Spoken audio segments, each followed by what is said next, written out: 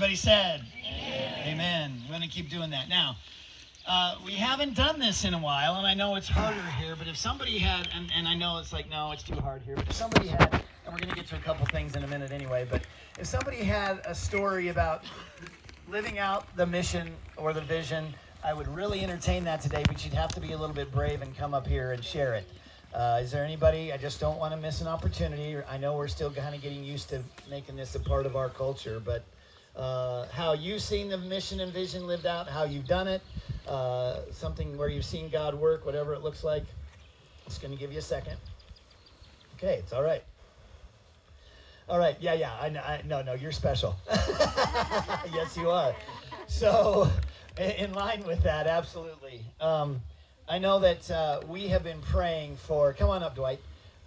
We have been praying for the Weedle family, and especially Elise, and she's got a husband who's got a name, and I don't know what it is. Josh, there, I got it.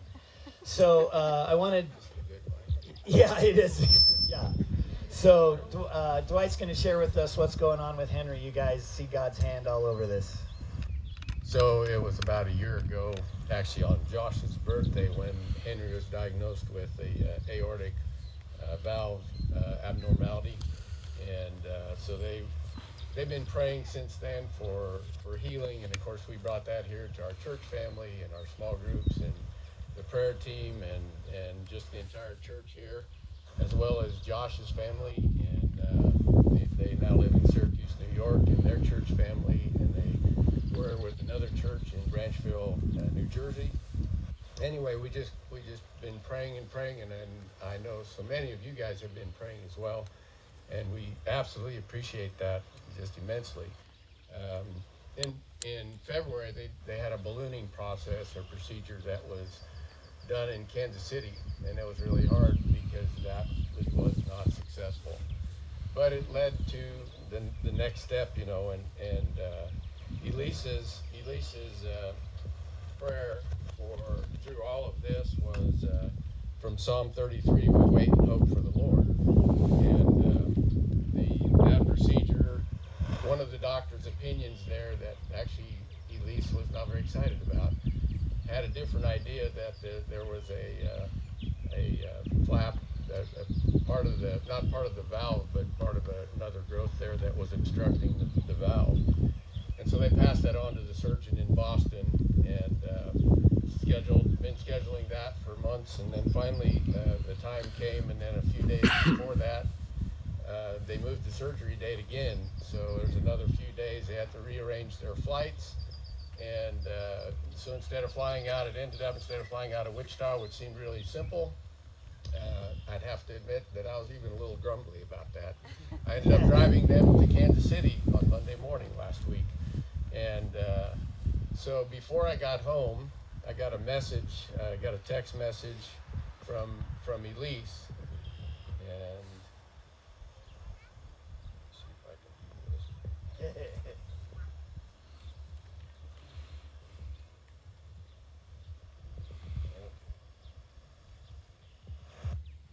So the text message was, guys, this is Mary Beth. She came up to us in Kansas City Airport and said she felt like God was calling her to pray with us.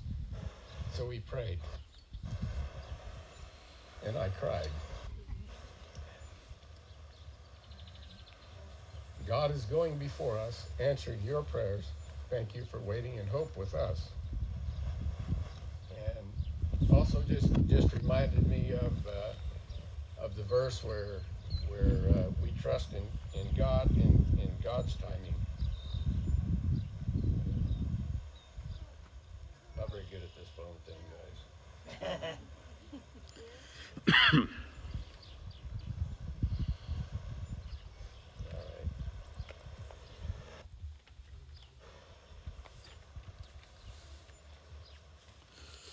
Pushed the wrong button, got to Jeremiah 30 instead of 29.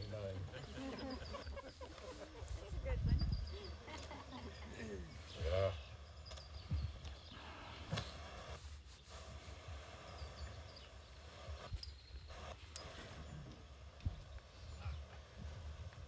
Okay, so Jeremiah 29 was the verse.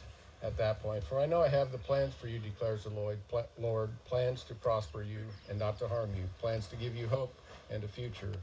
Then you will call on me and come and pray to me, and I will listen to you. In Kansas City, we went through they went through the procedure, and one more thing came up the night before. We're actually getting something to eat, which had been the last time that Henry was going to be able to eat before the surgery in the morning. And there were 2 babies born that night that needed emergency surgery. And the doctor, not a nurse or a staff person or anything else, the actual doctor who's doing the surgery called Elise and asked if it'd be okay if they would postpone this so he could do those surgeries. And what do you say? Yes, Yeah, right. absolutely. And so they did, and they said, well, just come anyway in the morning and we'll see if we can do this. They waited for 4 hours for Henry to get in, so he hadn't eaten, and he slept, and God's hand was just all over it. But they made it into the surgery, and the best news that we got then was another text from Elise.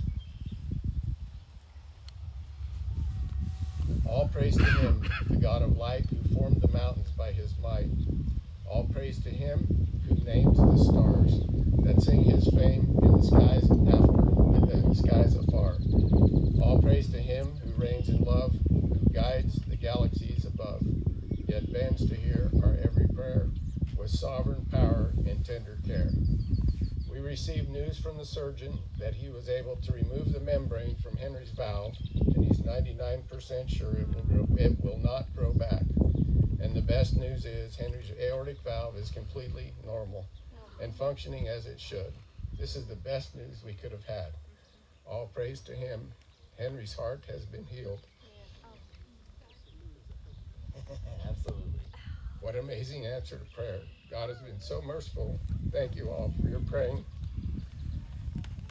coming alongside us and waiting in hope with us. Love, Josh, Elise, Charlie, Henry, and Hadley. Absolutely. Absolutely. So, just make sure you got a picture of this. So they're flying to have this done for Henry, and Henry's 2. Henry's 2, you guys, and they're in the airport, and this stranger, right? Right. This stranger says, I don't know, I just feel like I need to pray for you. You guys, that's God's working, right? That is so cool. And then to hear the report, the heart's not quite as bad as we thought, and now we're going to do this, and it's going to, hey, this is marvelous. So we rejoice with Elise and Josh and the whole family, you guys. That's fantastic. Yeah, really cool stuff going on. Some of you kindly have asked about, I was gone this week to see my mother, 85 years old. She has a form of brain cancer tumors that is not good. For what it was, I had a good trip. Thank you for asking. I was able to visit her those days, and she doesn't remember a lot. She's not in pain. And this will be what sends her to heaven's gates, but I don't know when. So I appreciate the opportunity to go see her, and I'm glad to talk more about it. She loves the Lord. She's 85. Not particularly tragic, but like I said last week, it's your mom, you know. So thank you for asking. One more thing before we get on with some other stuff. Kendra, come up here. So we recognize Kendra Gertson. She's one of our own. This is, in some ways, only in some ways, her last Sunday with us for a while. And so, hi. Hey. So, remind us again what you're going to be up to, and then we're going to pray for you as you go off on your new endeavor. All right, so I'm about to be heading down to Florida for a year-long agricultural internship down there. With an organization called ECHO. They work to reduce world hunger largely through agricultural means. And so I'll be doing, most of what I'll be learning is just like small-scale farming practices that you can take into the developing world and help people be able to produce more and like provide for their communities and themselves. And so, yeah, just a lot of learning that, as well as just learning a lot of like intercultural communication and that kind of things. So, yeah. Still a lot I don't know, but it's so encouraging to see one of our own from our church go out into the world and do God's work. Yep? Yeah. Yep. So I'm going to invite Carrie and Cheryl to come on up here. I'm going to give this to Dustin, if you don't mind. And so we're going to pray for Kendra as we send her off. And then Dustin's going to pray for the rest of our service, and we'll get to some worship. So, it's live television. Worship team, you can wander up here while we're praying. So, all right. Hey, everybody join me in prayer. First for Kendra. So, God, we are so thankful for Kendra and for her, your call on her life. God, just to see you work in her life, we are so thankful for what you've done. We pray, God, that you would go before her. We pray, God, that she would see your path clearly in front of her and that she would choose to follow it as closely as she can. So we pray, God, for things like safety and direction. We pray for little details to be worked out when it comes to places to stay, decisions to be made, whatever it is, God. We pray for all that. But more than anything, God, we pray that you would use Kendra mightily in the building of your kingdom, in the further expansion of your church, God, whatever it looks like. God, empower her by your Holy Spirit to do the work you called her to do. So we're thankful for her, we love her, and we ask you to just be with her in every which way. And Lord, we just thank you for this morning, just a cool morning, but a good morning to come and just worship you. And I just think that there's a lot of things to be praising you for. And so we are so thankful to hear the report from Dwight about Henry and just your work in that. And so we just praise you for all of that, and we continue to lift them in prayers as they continue to go on. We also just praise you this morning as we think of the baptisms, as we think of the 3 people willing to share their testimony, get baptized and become members of the church. And so we just want to praise you through that. And so we lift them up this morning as they come share their testimony, as they get baptized. May you just guide and direct them. May you just be with Christopher and Cami and Lacey as they share. Just give them the strength, and may you just work through their testimony and their baptism, and as they become members of the church. It's just a cool thing just to praise you this morning. And so we want to continue to praise and worship you, and we want to do that through song and next. And so we just pray over the service that you would just guide and direct it, and we look forward to what you have. And we pray this in your name. Amen. Amen. If you'd like to, you can stand. The words to our songs are in the middle of your bulletin, so you can turn there and please join us.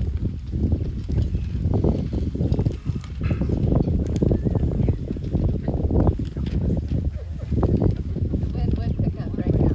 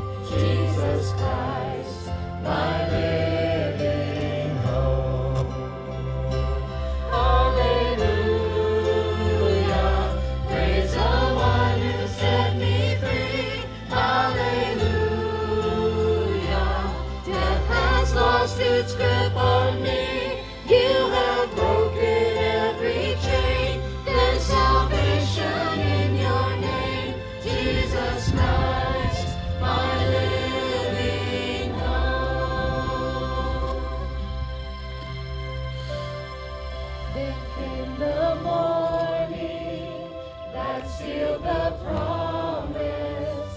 Your very body began to breathe.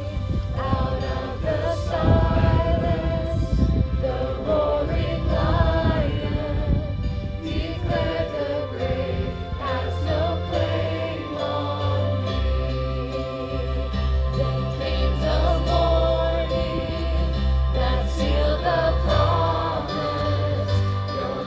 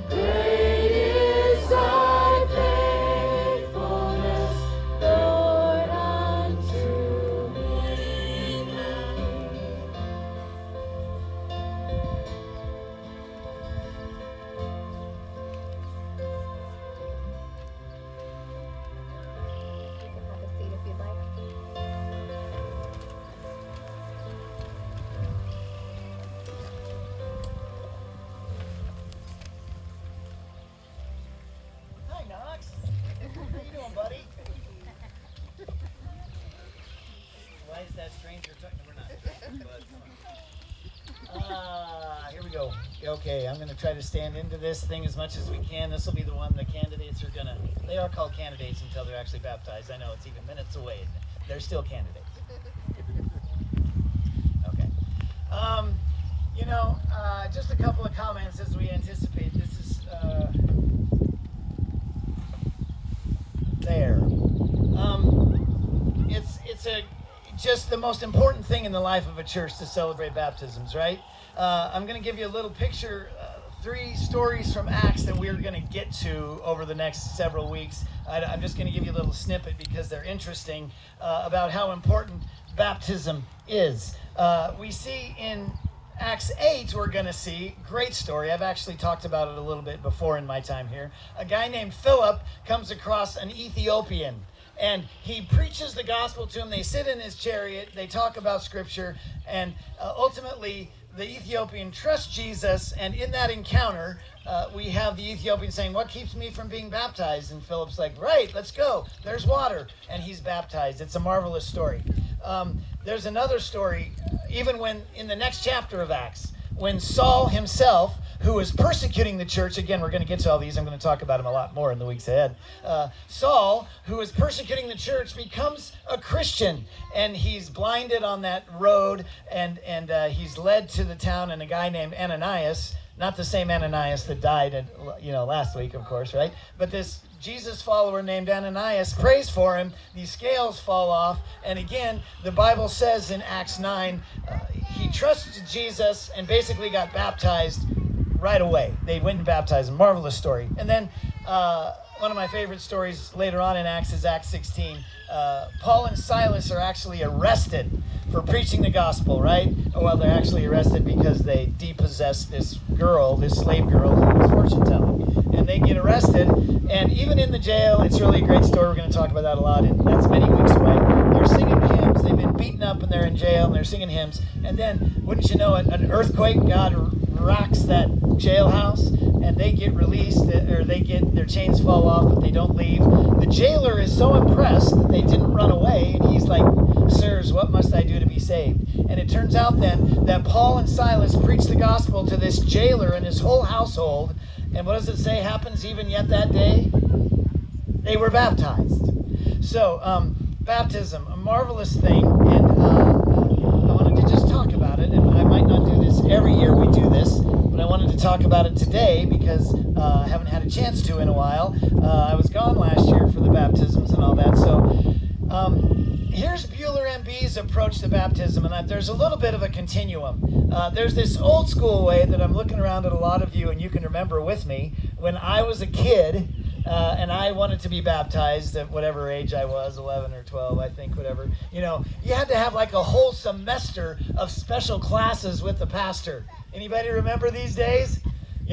And so you got, you couldn't go to your normal Sunday school class. You had to meet with the pastor, or you got to whatever it looked like. And you had, weeks of these classes. And then at the end, you gave your testimony in front. I grew up in MB Church, and you gave your testimony, and then you were baptized, right? That's sort of old school, this long sort of class.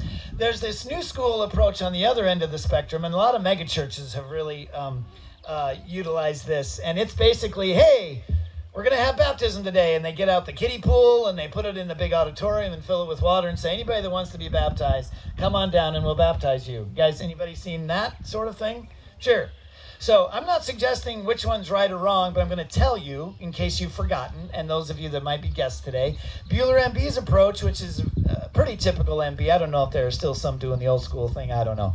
But we have 2-session class. We talk about baptism and membership because we put them together, generally speaking, here at Buhler MB because they're important. We have done some separate, but mostly we baptize you and you're a member of our church, and that is the case with all 3 today. But that Dustin often does it. Dustin and I do it together. That's how it happened this year. You meet twice, talk through it, and they practice their testimonies in front of the elders. They've all done that, and that's our approach. And remember, let me forget the most important part. These people are saying, I trust Jesus. I put my faith in Jesus. And that's the most important thing, right? And so that's our approach, and that's what you're seeing the culmination of for these 3 people today in our church.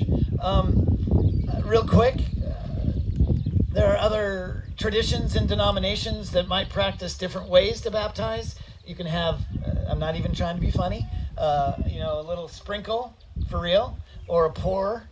We have chosen to go with full immersion. I'm not trying to be militant about anything, but guys have debated this over all the years. This seems the most biblical. That term, everybody be impressed. I'm going to hit you with a Greek word. I'll bet you all know it. Baptizo. Hey, it means to immerse fully in water. So it seems to us that that's the best mode to do, but we don't get militant about it, and I'm not really inclined to mess with other traditions.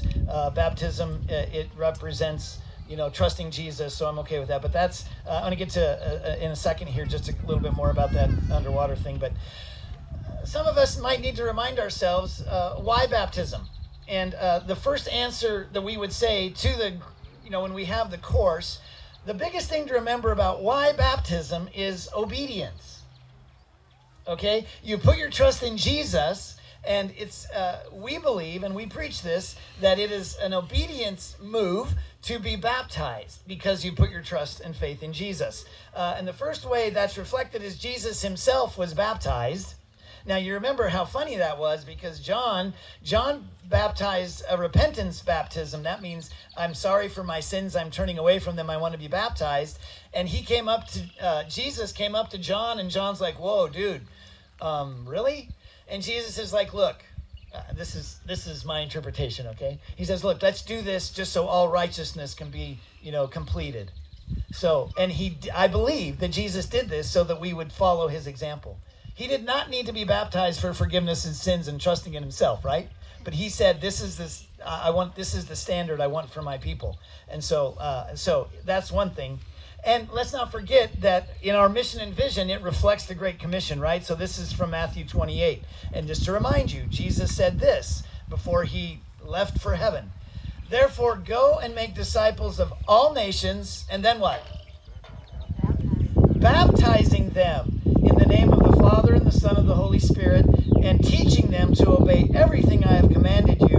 And surely I am with you always to the very end of the age. Go and make disciples. That's in our mission. Baptize them.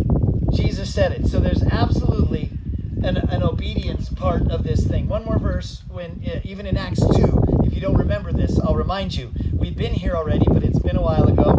In Acts 2, when Peter is approached by the crowd, when the people heard this, they were cut to the heart and said to Peter and the apostles, brothers, what shall we do? They've seen all this ruckus, right? And Peter replied, repent and be baptized. Repent and be baptized, every one of you, in the name of Jesus for the forgiveness of your sins, and you will receive the gift of the Holy Spirit. The promise is for you and your children and all who are far off, for all whom the Lord our God will call. So there's absolutely a part of this that we commend our three candidates today and every one of us who has been baptized to say we wanted to do it because it was an obedience thing. There's also the other big why is it's a public declaration of faith, right? The pithy way we've said this, it's an outward sign of an inward faith. An outward sign of an inward faith. Baptism does not save. We would never preach that. Do you have to be baptized to have a relationship with Jesus? No, you don't. To go to heaven? No, you don't. Whatever you want to say, it is not. But it is a public declaration, and it's a way of saying, hey, I'm with Jesus. I identify with Jesus. I'm on Team Jesus. Hey, that's kind of fun. Should we have T-shirts? I'm with Team Jesus. Maybe not. But I am one of His. I'm declaring that to everybody who will be here. And it's hard to marry all the doctrine and all the theology behind it because the Ethiopian, they probably didn't have that much of a crowd, right? When Philip baptized him, but it was important. And there could be a part of this that we could talk about, what's really going on with baptism. If some of you have been a part of the MBs all your life or most of your life, we talk about baptism being an ordinance. A lot of evangelical churches will talk about it being an ordinance, largely symbolic. There are other evangelical traditions that they would talk about it being more of a sacrament. And in that case, there's a sense, a belief that Spiritually speaking, even in ways we can't explain, God does something through this process. I love the conversation. I'm obviously a symbolism ordinance sort of guy in line with the MBs, but to say, hey, you never know how God might work when you get baptized, and maybe his Spirit is working in ways we don't even know. You all with me?